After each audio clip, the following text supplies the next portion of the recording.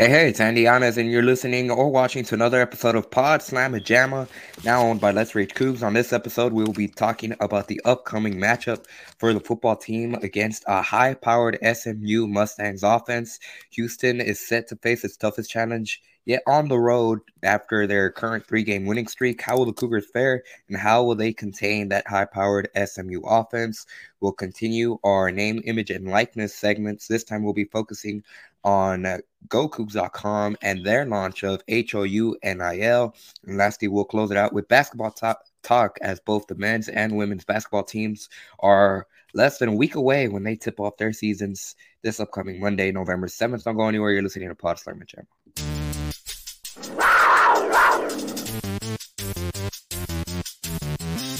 Got high standards, high goals, and we know what it takes to get there. I want to be unguardable, if I'm honest. Coaches coach, players play. And that's a great place to be in your life, where you can care less what other people think.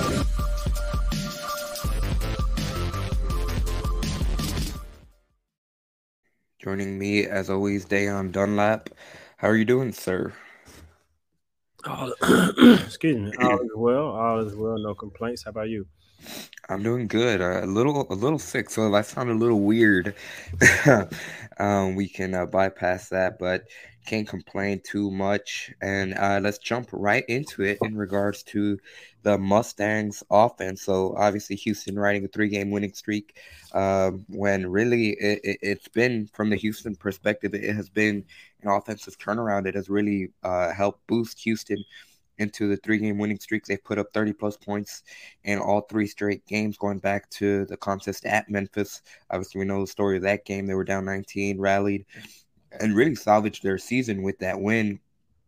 This past game against South Florida, they were able to put up 42 points on the board against the South Florida Bulls. And now they're going to need to keep up with that high-powered SMU offense that can match Houston point for point and yard per yard. And really, they kind of mirror each other when it comes to how the Mustangs operate things. Obviously, the key receiver for SMU is Rashee Rice, who he is not only leading the American Athletic Conference when it comes to yards per game, but he's leading the entire country with 122.8 yards per game, which in comparison, Tank Dell, who obviously he's the pretty good receiver for Houston, he's averaging 92.4 yards per game, which is 16th in the country. So that's going to be key, pivotal, a tough challenge for the Houston secondary in regards to Rice for SMU. But Darren, before we get into the clip of Doug Belk talking about the Mustangs, what do you feel in particular that Houston's going to have to be looking for when they face off against SMU?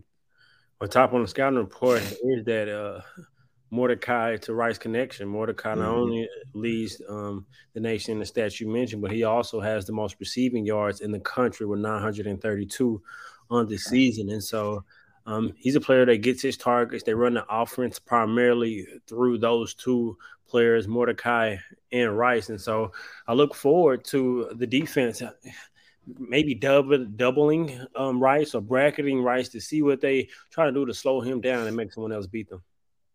Yeah, absolutely. Both Dana Holgerson and defensive coordinator, associate head coach Doug Belk talked about how, really, like you said, Dayon, that Mordecai is kind of the engine that makes all the things go for SMU. And obviously that connection is going to be top priority. But here's more specifics of what Doug Belk had to say in regards to how they plan on containing that SMU offense. I mean, he's probably one of the most premier receivers in the country. He leads the country in receiving yards. I think it's 982 yards receiving. And he's number 4 in the country as far as receptions goes. And then their quarterback is they got number 1 passing offense in our conference, and they're top 10 in the country in passing and 25 in total offense. So he's been targeted I think well over 100 times, and he's got 60 plus receptions. I think it's 64. And to put that in perspective, he's got more receptions and more catches than Tank. Not as many touchdowns, but he's a comparable player, and obviously he's very explosive. We've played against him the last couple of years. I think their depth at receiver in the past, they spread the ball around a little bit more with Reggie and Danny Gray last year. and then mixed him in, and he had Calcaterra, and I think he's getting the bulk of the targets now. The offense is a little bit different. Their quarterback is very talented and, has the green light. And he makes contested catches, and he's very good after the catch. So obviously the challenge will be great in containing him. A lot to do with our corners and our secondary. When we have a chance to win those matchups, we have to be able to play man-to-man and be physical. He's big, he's fast, and he's good after the catch. So just got to mix it up and make sure that we're doing everything we can to support our guys and put them in position to make plays. We played them both. Obviously a couple years ago, we played a little bit different defensively, schematically than we are now. But we've played against Redden, and obviously Coach Dice, they did an incredible job of what they had. There is some similarities in the offense, but there's a lot of differences. But Mordecai is really just what makes it all go. Very talented, can make every throw, ultimate competitor. You see the passion, you see the fire when he plays, and, he's letting it rip, whether it's fourth down and 10 against TCU, throwing a rope across the middle when they were down 28-14, or whether it's a go-ahead touchdown in very competitive games. And when you look at those guys, obviously the statistics kind of tell the story where they're ranked in offense and as a unit. But then when you look at the individual statistics of Mordecai and Rice, I mean, they're two of the best guys in the country. And, I think their head coach and offensive coordinator do a really good job of putting those guys in positions to make plays. And, you don't get a guy like Rice as many targets and catches consistently as he's had. If he's not physically and mentally able to handle the workload that they're giving him. So we got to be very sharp on all of those different things. And then just the tempo and the explosive capability of their skill position guys. And then up front, their tackles are both 6'8", and both guards and centers are 6'5" apiece. So they got length up front, and they have experience. So they shuffle some guys around over the last couple of weeks, but they're a veteran group that has a veteran quarterback and a veteran group of receivers that have played a lot of ball, and then you sprinkle in a young tight end and some of these other guys. They're really good offense. In the 4 games they've lost, they've been very competitive against really high quality opponents: Maryland, TCU, Central Florida, Cincinnati, and they were all close games. You look at TCU, so they're very competitive and they can put up points on anybody. So, and they've proven that each and every week. So once again, that was Houston defensive coordinator Doug Belk really giving the rundown of SMU. And like we touched on part of the clip, really it all starts with that Mordecai to Rice connection. Now, obviously that's going to mean that a lot of pressure is going to be on Houston's secondary to really they're going to get tested for the first time since, again, going back to that Memphis game. But honestly, probably even going back, I would say it's going to be their toughest challenge. Maybe you could put up Rice with McCaffrey, but certainly going back to Kansas, which obviously it was early, but how the Houston secondary struggled in those games. It's going to be interesting to see what the growth has been from that unit when they have to face off against such a really an elite connection between Mordecai and Rice. Yeah, I'm going to keep my eye on that as well. I'm going to see the coverage that they use. Do they double him or do they keep a safety over the top and maybe zone in the middle of the kind of bracket Rice? I'm going to be looking to see the game plan that they use to try to limit him. A player as good as he is, I don't think you're going to just stop him, but I think you have to make it tough for him and not allow him to have those long, explosive plays because he's really good after the catch as well. And so another factor to key in is the defensive line. They have to be able to get to the quarterback and not allow him to set his feet to be able to kind of pick the defense apart or get those long, deep passes downfield. And so it's going to be a joint effort defensively. Absolutely. You read my mind. I was about to bring up just really how important it's going to be for Sac Ave to be able to get after Mordecai. Even going back to last season, the matchup against SMU, obviously a lot of UH fans know that game for the crazy ending where Marcus Jones had the kickoff return that sealed the win for Houston. But that in and of itself, it was kind of an up and down game for the defense where they had some good moments, but then they weren't able to hold down that SMU offense for the entire game, and they had made a rally, and it was a toss up until that kickoff return by Jones that sealed the win for Houston. So SMU on the road is going to be a tough task in Dallas. Now, I think another key factor is going to be really kind of the linebackers group, in particular whenever they have to be in coverage. We saw South Florida exploit Houston in particular when it came to using their running backs in the passing game. And I mean, obviously Brian Battie and what he was able to do just straight up in the first quarter, they were able to make an adjustment where they really shut down USF's rushing attack. Now, SMU is not known, or this season, they haven't had as strong as the rushing attack when you compare it to their offensive passing yards, but that's still something to monitor too when it comes to coverage. It definitely is. You want to make them one-dimensional. I do have some running backs who are more than capable to having big games, but they're primarily a passing attack. And Mordecai, he's had his success against Houston throwing the football primarily over the middle of the field. He's had a lot of success over the middle of the field, and that's a lot of times where linebackers are in that covering that area, primarily when they're in zone. And so I want to see the philosophy and the strategy to cover this offense. Doug Belk talked about the familiarity that they have. They've seen their coach a couple years back when he was at SMU before he left and returned. And so they're familiar with the offense. They're familiar with the quarterback and their receivers. Just about getting the players in the right position to make the plays. I think over the time, you want to always have a safety over the top of Rice primarily, and then let the chips fall where they may. Yeah. Now, glancing over at the Houston perspective when it comes to offense, as like we mentioned, this has been an offense that has really hit its stride in the past 3 games, being able to put up points. And then most importantly, this is something that we've talked on throughout the season, just being able to have other playmakers outside of Tank Dell to consistently step up. With Sam Brown, Keyshawn Carter have been consistent for Houston the past 3 games. And then you started to see the rise of some of the tight ends when it comes to Christian Trahan and some of the others in the passing game. And now even Peyton Sawyer, he made a couple of plays this past week against South Florida. Not to focus on too much, but obviously it seems like Houston's offense is right where it needs to be. Is there anything you're going to be looking for when it comes to SMU and what they can do? For Houston, again, offensively, it's about getting off to a fast start. Over the last couple of weeks, they've been able to get to that fast start. I think that bodes well not only for their confidence, but for their rhythm offensively. I think they have to play in a rhythm, get drives going, sustain drives, pick up first downs, and keep themselves in third and manageable situations. They've been doing a good job of that. I'm going to see if Tunu is going to keep up the stellar play that he's played with against this better competition against SMU. And so, one thing that you mentioned and that really has helped Houston is the plethora of receivers that has been stepping up and having big games, from Sam Brown to Carter. We know what Tank has done. He's second in the country in touchdowns with 10, 17th overall in yards so far this season. And so we know what he can do. We know SMU is going to be trying to stop him, but you got to keep in mind Sam Brown and Carter, and as well as the run game. Snead has been playing well. Campbell has been serviceable. So I think Houston offense, it's been really well. They've been a very balanced as far as spreading the ball around. It's something I think they should continue to do.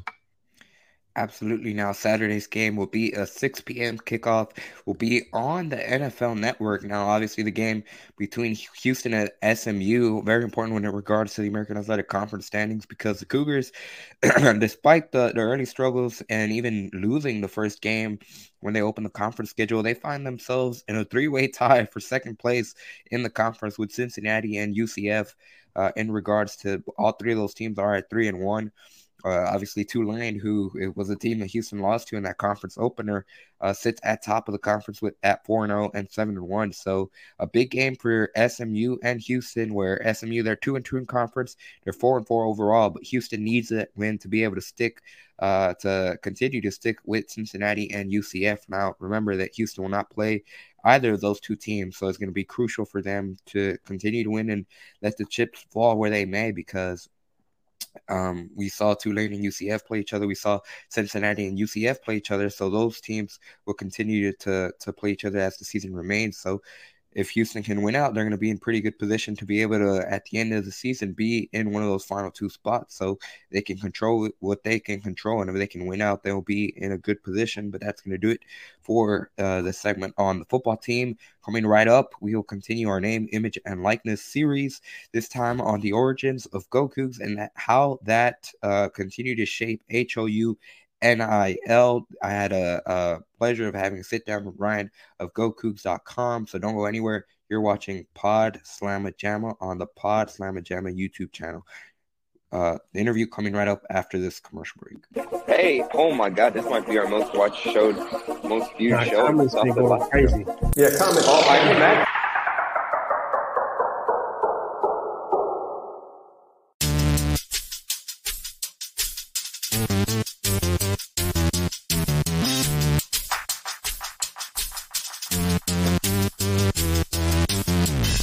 Basketball is great, man.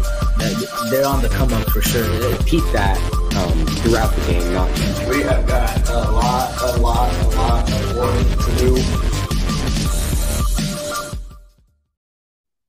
That's Rich Cougs, the unofficial postgame show of UH Athletics. We'll start off the men's basketball portion November 7th when Houston tips off against Northern Colorado. Be sure to check that out on the Houston Round Ball Review YouTube channel. And without further ado, here's the interview focusing on HOU NIL. Hey, it's Andy Yanez, and I'm sitting here with Ryan Monsu, who I got it. I got your last name correctly. No, I didn't. You came close. You came closer. Monso. That's it. And you're keeping that in, by the way. That needs to stay. Hey, we'll keep it. Monso. Okay, good. Yeah. There we go. We got it. We learned something new. But this time, obviously, Ryan, you're joining me. You're the publisher of GoCougs.com, correct? And yes, sir. When it comes to HOU NIL, that is the main topic. That is why you are joining me on this specific segment and for the next few weeks in the coming segments, focusing on name, image, and likeness. And this time we are going to focus on HOU NIL. So really, I mean, from the start, let's just start with GoCougs.com because I know they're not directly involved. Well, there's a partnership with HOU NIL, but they're separate. But I'm just curious. First of all, when did Go Cougs, and this is just in general, I'm curious, when did Go Cougs launch and how did that, I'm sure it did, how did that help you with the idea of HOU NIL? So I've been writing around U of H in some way or another for 20 plus years. Mm-hmm. And I'd always wanted to try to see if a content site could compete with all the message board sites, the Rivals and the 24/7 and the Scout and all the others, Coug fans. And in February of 2018, I stumbled on the URL gocougs.com, and it was available. And it had never been available in the past. I was like, well, crap, I should buy that. And so I did, and I played with it for 6 months or so. And finally, that fall, decided to go all in on it. I have a couple other businesses on the side, and I have the time to devote to this to make it its own sort of media creation. We're not exactly journalism as in the Houston Chronicle or what you do at Gallery Sports, but we're not exactly just fan stuff either. We try to be down the middle. Obviously, there's a slant, but to give people just a different sort of writing than they get other places. We also focus on the history of U of H, both the school and the athletics department. And you don't really get that anywhere else. So we've been doing this for 5 football seasons. This is our 5th. And it turned into a subscription website with a message board, a forum. And it has grown and grown. And I believe we're the biggest around today in terms of U of H. When NIL first came onto our radar, we knew we wanted to do something with it. And we knew we could do something content-wise. We just weren't sure how it was going to work. And I kicked the idea around with subscribers and people I know at U of H, regents, just trying to figure out where could we fit in and how would it work? Because my goal was never to be like a middleman, brokering deals between businesses and players. It was always to do content. And content was the thing that I thought we could do well and that really hadn't been done anywhere else. And we looked around the country for something that we could kind of base this on. And TexAgs does something similar. But what we're looking to do is writing, video, audio, and then pairing U of H athletes with sponsors and turning that into content too. So finally, at the beginning of the summer, we decided we were ready to go. We got some pretty good, significant support from people inside athletics saying, yes, let's go, do this, make this happen. And with the help of Brad Towns, who played baseball at U of H, he's very, very, very well known for walking 9 batters in 3 innings at LSU.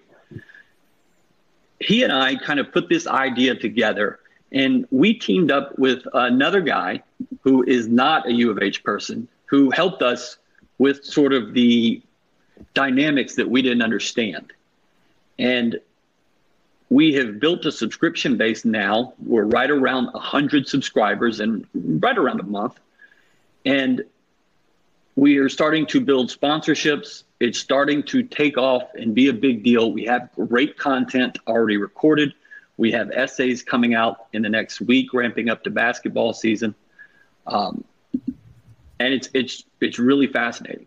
We're hoping to work with every single U of H athlete that wants to work with us, that wants to do content, that wants to get their story out there in their own words.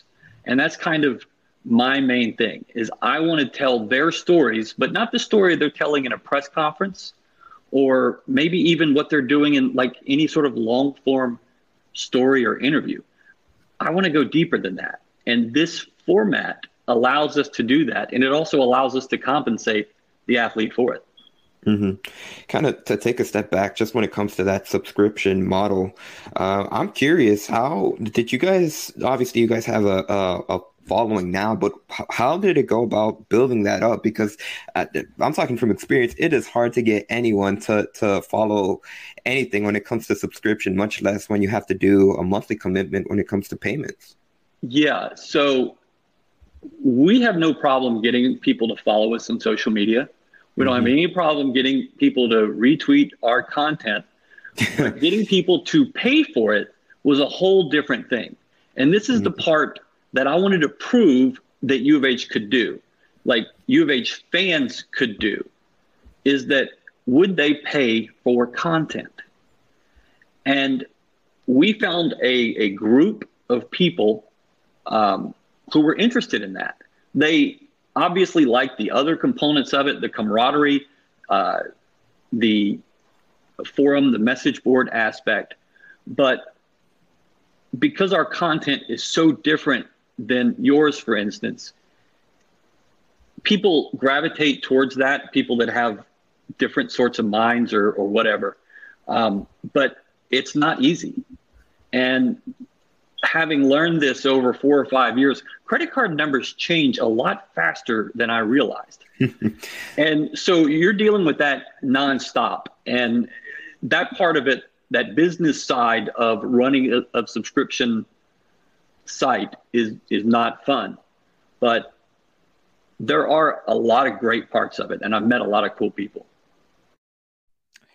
So once again, that was the first of 4 segments focusing on HOU NIL. Next week, we'll be focusing, or you will hear and watch the upcoming segment focusing on what it was like working with athletes for HOU NIL, specific in regards to creating content. They just had a very cool piece with Jamal Shed and what it's like playing point guard for Kelvin Sampson. So be sure to check that out next week here on Pod Slamma Jamma. But coming right up, we'll be focusing on both the men's and women's basketball teams as they gear up for their season opener November 7th. Both teams will tip off this upcoming Monday. Once again, you are watching Pod Slamma Jamma.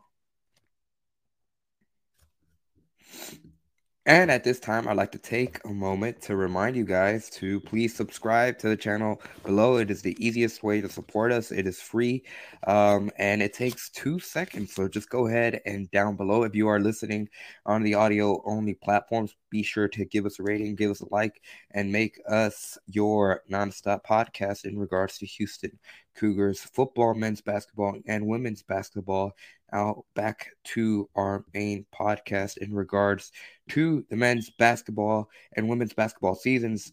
We're finally here. We're less than a week away until both teams tip off the season.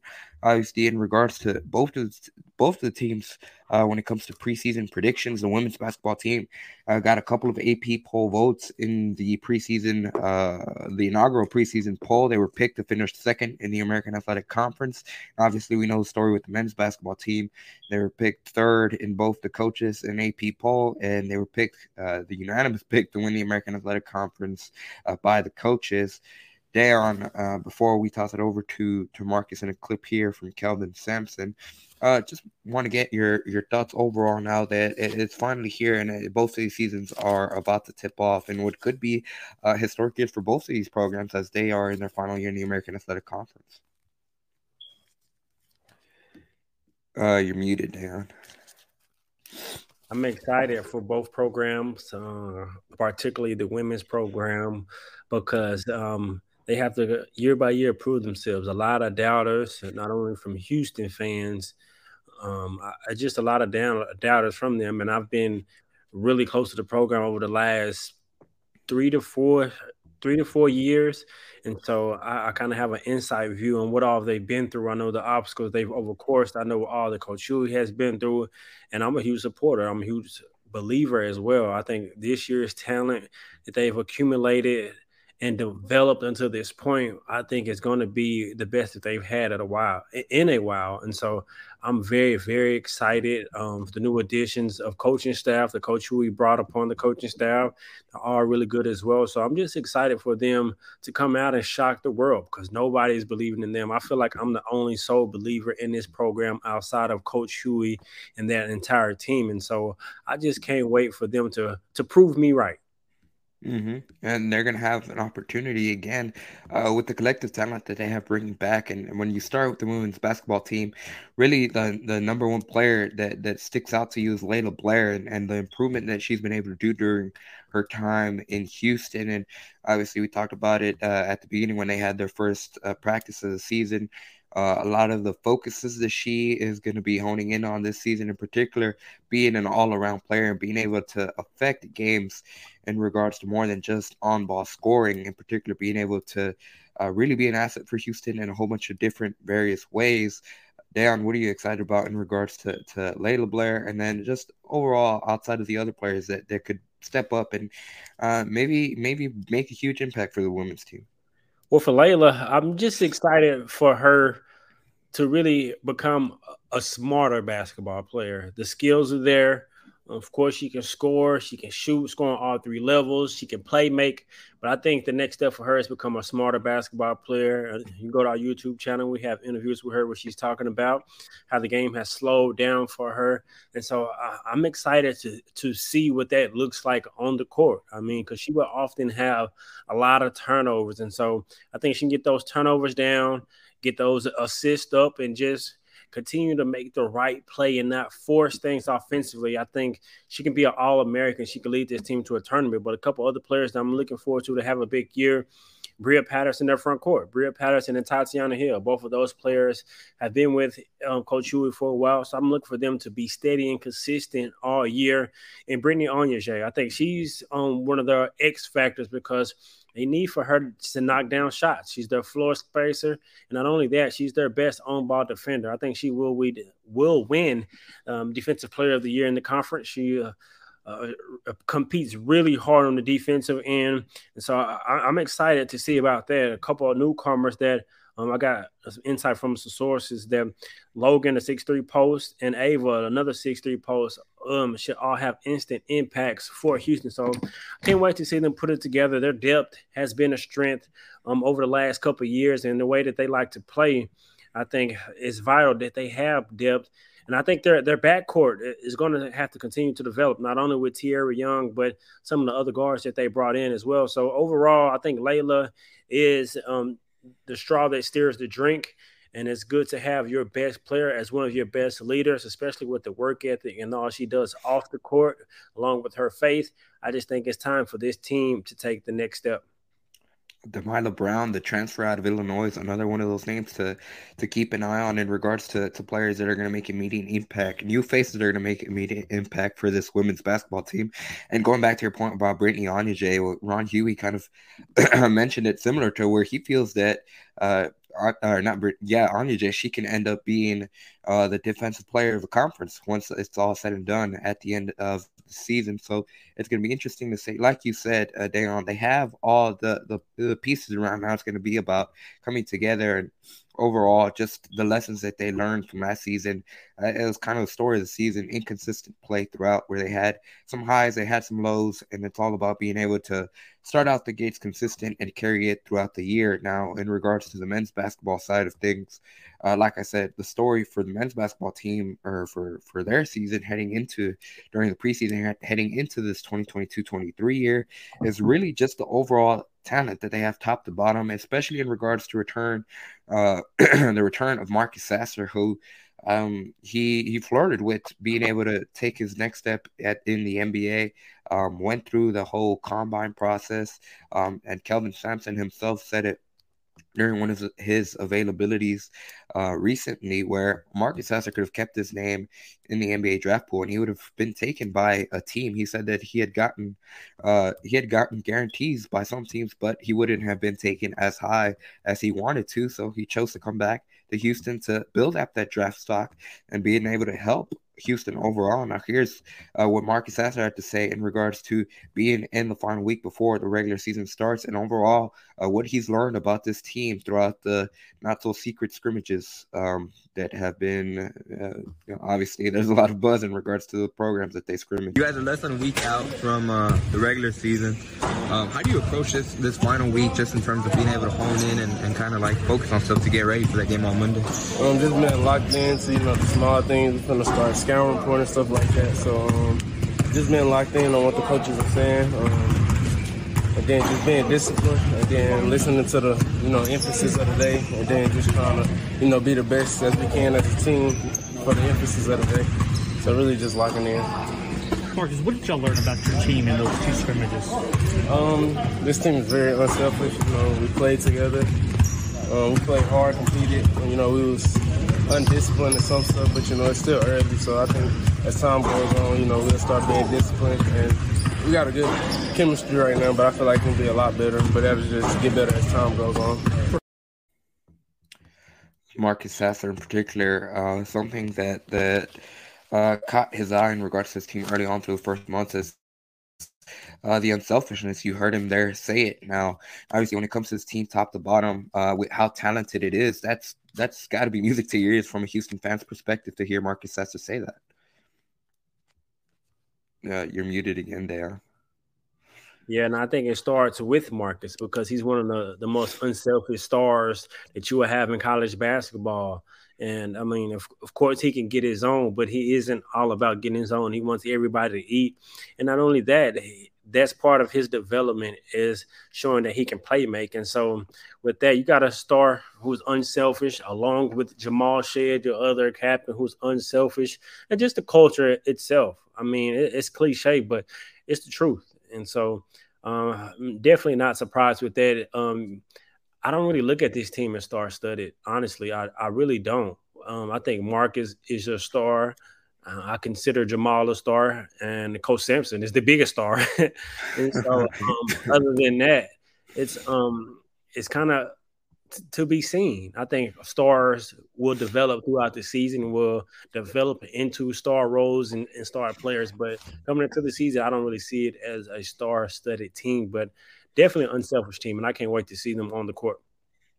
Yeah, I agree with that. That's certainly an interesting way to look at it because the potential certainly is there for a whole bunch of different players to be able to kind of grow into a quote unquote star role. But I agree with you. And something that Kelvin said yesterday during his availability in regards to when you look at leadership from this program, he said that they have two leaders, and it's Jamal Shed and Marcus Sasser. And specifically in regards to Jamal Shed, he's much more of the player who they count on to be able to really rally the team for the team to be able to kind of be the extension of Kelvin Sampson on the court for a better way to phrase it. And that's crucial for Houston overall when it comes to the season. Like Kelvin's mentioned in the past, there's three people that can never afford to have a bad practice. Their point guard, the best player, and obviously Kelvin Sampson himself, the head coach, is the saying that he says. Now, speaking of Kelvin Sampson, we're going to hear from him and a little interesting clip where he talks about several different players, and there's a lot of takeaways in what he said. Once again, this is head coach Kelvin Sampson. That's probably why he's a little bit ahead of Terrence last year. Terrence played last year. Ramon had been in high school, and Terrence would be ahead of Ramon. Ramon knows exactly what we want and how we want to do it. Terrence is going to come along. We're not in a our season isn't going to end November 7th. We'll play 30 games. So as the season goes along, they just kind of work and get better. And when they earn their playing time, they'll be out. That time with the team, do you see it with Emmanuel, how he was, even though he was, battling, coming back, rehabbing, do you see that effect of him? Yeah, the thing that's hurt Emmanuel all through camp, he's just been fighting injuries. He's just like he's got a calf strain. He didn't play the other day. He sprained his thumb, and they actually went to MRI to make sure it wasn't broke. So he was out with a thumb. And when he comes back this week, he sprains his calf. So he's been snake bit a little bit with injury. So he's the one probably on the outside looking in strictly because of his injuries right now. What about what you've seen from him in terms of growth on the court? Jamon? Yes. Well, just remember now, Shamon's only played basically one semester. He's a long way from hitting his ceiling. His freshman year, first semester, he was trying to figure some things out. Second semester, he came into his own when Caleb transferred. So he really wasn't a factor much his first semester. He got some minutes here or there. But then he started really getting better. Then he didn't do anything for 7 months. So he's starting over again. So when the season starts on November 7th, it's not the same Ramon you're going to see as the one you'll see on January 7th, for instance. So I think he'll be a guy that just, the more he plays, the better he'll get because he just doesn't have the game experience that he needs to get his confidence going. I tell our kids all the time, another man doesn't take your confidence away, another man doesn't give you confidence. Get your confidence through your preparation. What other people say to me or how they treat me, that doesn't have anything to do with how I feel about myself. If you work hard at what you do, that's where your toughness comes in and your confidence comes in.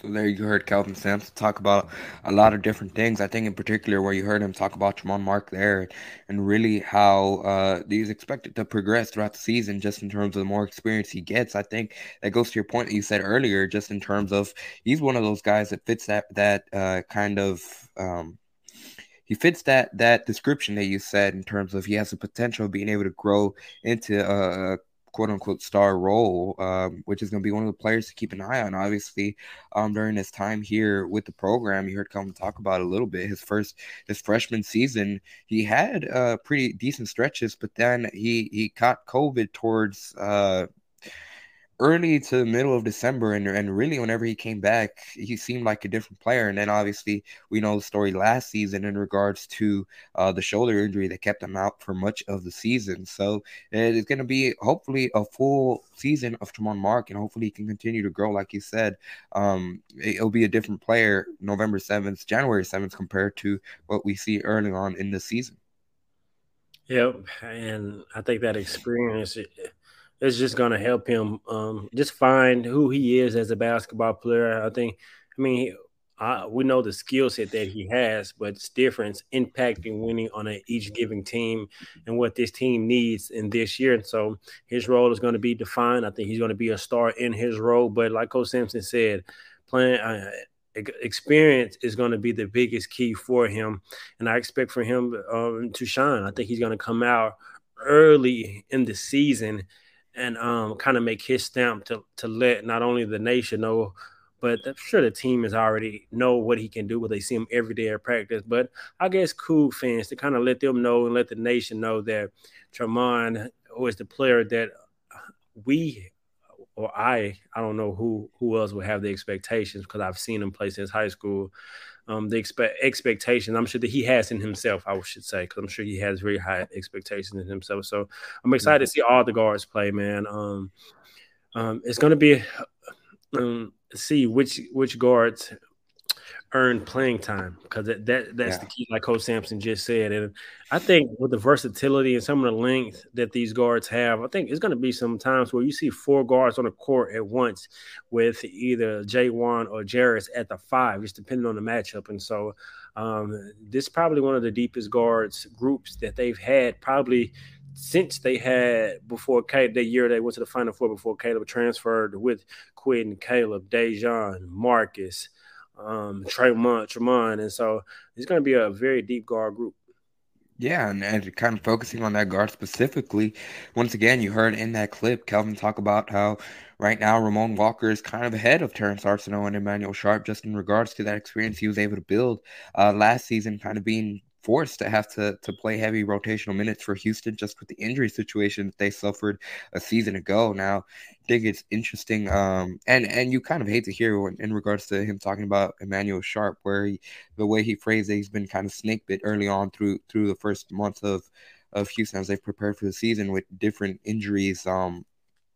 That injury to his hand, the thumb that he had, so the sprain he had suffered to his hand held him out of the scrimmage against Duke. You heard Sampson say it there, right there.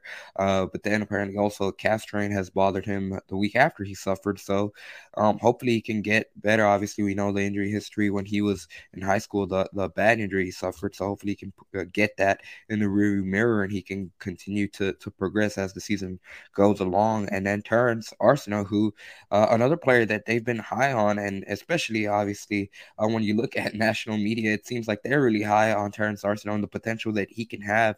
He could be, again, one of those players that fits in as the season progresses, the more experience he gets, potentially depending on how quickly he picks up stuff, he could fit into that description of quote unquote, certainly a big contributor for Houston.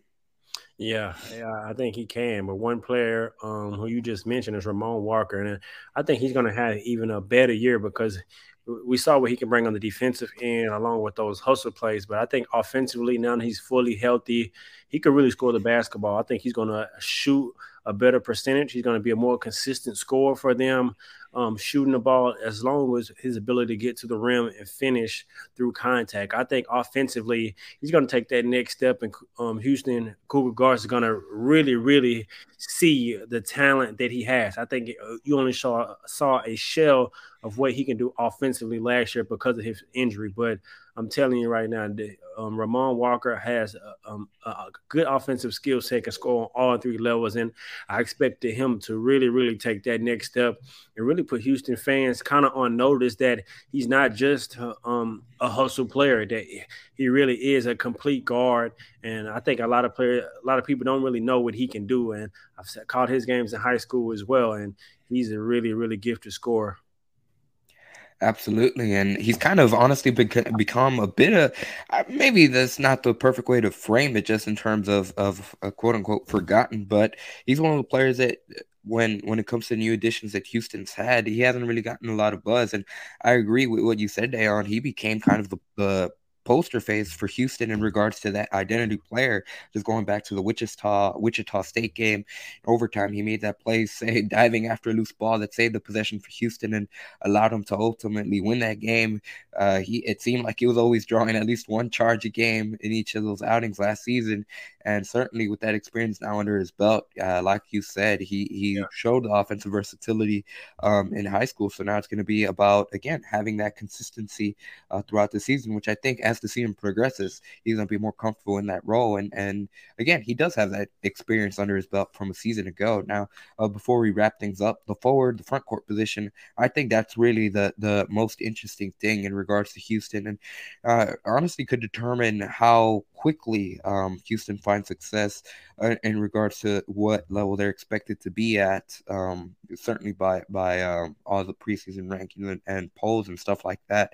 But obviously we know that especially when it comes to front court players, Juwan Roberts, Reggie Chaney, those two guys seem to be the guys that have solidified being at the 4 and 5, and obviously throwing Jarris Walker in there at the 4 and 5 position. But I think it's going to be interesting to see who kind of steps up to fill, especially when in regards to the 5, who kind of steps up and becomes a playmaker in the front court, especially after you look at the losses that this team suffered from a year ago, losing Fabian White and Josh Carlton, who were two huge contributors for a team a season ago. There's going to be a huge void for Houston in that front court. Before I talk about the front court, I want to add one more thing about Ramon Walker, because a lot of people on the outside, they look at rankings. They look at Terrence Arsenault and he's ranking, and all these media is ranking. He's this, and that. And I'm not taking that away from his talent level, but it's different when you step on a college basketball court. All that is out the window. And they look at Ramon, I think they're kind of forgotten because he wasn't a highly recruited player. They saw what he did last year. And so that's why I think a lot of people are sleeping on what he really can do. And I think he's going to wake a lot of people up. But to your point about the front court, it's going to be a lot of questions to answer. Who, for me, is I think with the guards that they have, you're not going to need front court scoring as much as they did last year, because it's kind of how the season played out. They needed Josh to score. They needed Fabian to score. This year, I don't think so much. I think they're going to need Jarris to produce, whether it's, I would say maybe 10 to 12 points a game, rebound. J1 on night-to-night basis, hustle, rebound. I know he wants to expand his game to be a more versatile player and add more scoring. Reggie is that toughness player, so I don't think he's going to really be relied upon to score. But some of those players are going to be recipients of just really good guard play, because they're going to be so guard heavy and they're going to look to stop the guards. And you're going to get a pick and roll action, a lot of easy dunks, a lot of point blank range opportunities. You just got to capitalize. But Javier Francis, I think he's a name for Houston to keep our eye on. He's been in a coach for a while. He's a player who can great hands, can finish on both hands around the rim, can catch lobs. He's going to be a really, really good shot blocker. And so that front court production, I can't wait to see how they produce on a night-to-night basis. Yeah, absolutely. And to your point about Javier Francis, I think it's going to be interesting to see when he does get on the court for Houston, just really what he's able to do, because he hasn't been able to have that consistent playing. Like we mentioned last season, Houston had so much depth in the front court when it came to Josh Carlton, Fabian White. I know Reggie Chaney was kind of playing through injury, but he was relied upon at times, and obviously Juwan Roberts included in that group. So it's going to be interesting to see. He's likely to get his first few consistent rotational minutes this season, so he's going to be someone to keep an eye on. And I mean, honestly, depending on how quickly he pick things up, he could potentially be an X factor, which I know we talked about that last week. So it'd be interesting to see what impact he's able to make. That's something that Kelvin Sampson has mentioned throughout this training camp, throughout the first months of the preseason, just in regards to Houston and what they look for in players, guys that can impact winning. That's something that Kelvin Sampson has said in the past. So it's going to be interesting to see. Obviously, when it comes to Houston, their identity, what are they known for? Rebounding, crashing the glass, which is something that they've been able to do well in the past. And it's not just the bigs. Obviously, Calvin likes to see his guards rebound. But overall, obviously, we know the story of Houston so far. They're going to have high expectations. They're going to have a lot of national buzz, a lot of eyeballs on them. What is something in particular that you're going to have your eye on when they tip off their season November 7th against Northern Colorado? Trayvon Marks rebounding. Because if you look over the last few years, going back to Armani Brooks, led the team in rebounding. Nate Hinton, how tenacious he was at rebounding. Dejan Giroux, how good he was at rebounding. Last year with Kyler, how good he was at rebounding. And every year, Houston has a guard who averages over 5 or 6, almost 7, 8 rebounds a game. So which guard on the court is going to pick up those rebounds? And I think it may be Tremont. And so I'm going to look to see if he's going to rebound the ball from the guard perspective. I know that Coach Sampson is going to be challenging him to do so. And so which guard is going to rebound is something I'm going to keep my eye on. Absolutely, and that's going to do it for today's episode. So we have a big week, like we mentioned. Obviously, we have both basketball teams that tip off November 7th, the football team's game this upcoming Saturday against SMU. The women's basketball team, they will have availability tomorrow, so be sure to follow us here on Pod Slam and Jam. Subscribe to the channel for content on football, men's basketball, and women's basketball that you're not going to find anywhere else. And the men's basketball team will have availability ahead of Monday's game as well. So be sure to stay tuned for clips like that. But as always, I'm going to toss it over to you, Dayon, and give us the final word before we log out. We've enjoyed everybody who's been participating and watching us live. Well, thank you all for watching us. Like Andy just said, make sure you like to subscribe to our YouTube channels, follow all of our social media channels as well. But you can't end a segment without saying go Cougs.